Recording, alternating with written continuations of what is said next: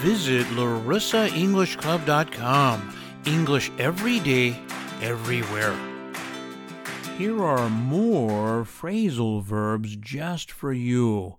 Hey, the phrasal verb work out can mean to solve a problem. In other words, how did that work out?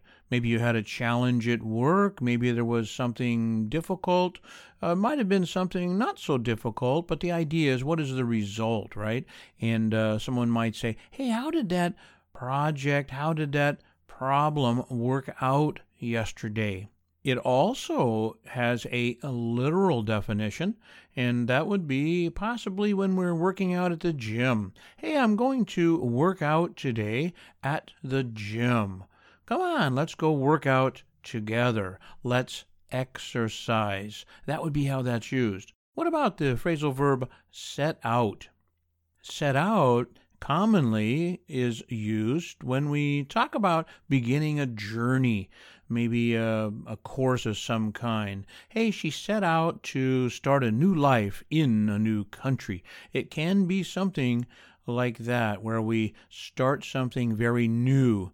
It can also be something where we decide to go somewhere. Hey, what time are we setting out tomorrow? We're going to set out at 7. We're going to leave. It can also be used as a project, the beginning to a project. In other words, we need to undertake something or attempt to do something. Hey, let's set out and start this way and see what happens. How about the phrasal verb take up, to accept someone's offer?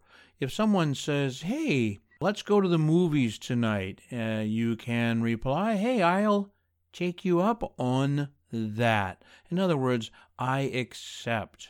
It can also be used when we talk about some kind of an issue. Hey, we need to talk about that. We need to take up that subject. In other words, let's talk about that and maybe find the problem, resolve. We can also use it when we talk about shortening dress, pants, jeans, a skirt. Hey, I need to take up that skirt. In other words, I need to shorten the skirt. How about the term get back? Get back means to return. Hey, what time are you getting back? Well, I'm getting back at 7. Let's have dinner.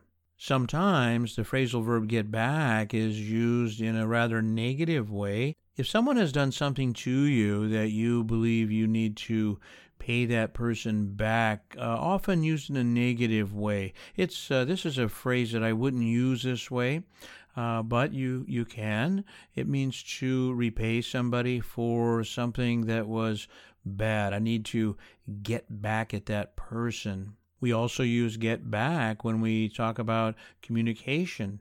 Hey, I'll get back to you later. I'll get back to you tomorrow, and we'll discuss that project. The phrasal verb sit down is used both literally and idiomatically. Sit down and have dinner. All of these phrasal verbs are used every day of the week, and remember that all phrasal verbs have some kind of definition to them we can often relate with just one word. I hope you enjoyed today's lesson. Visit larissaenglishclub.com. English every day, everywhere.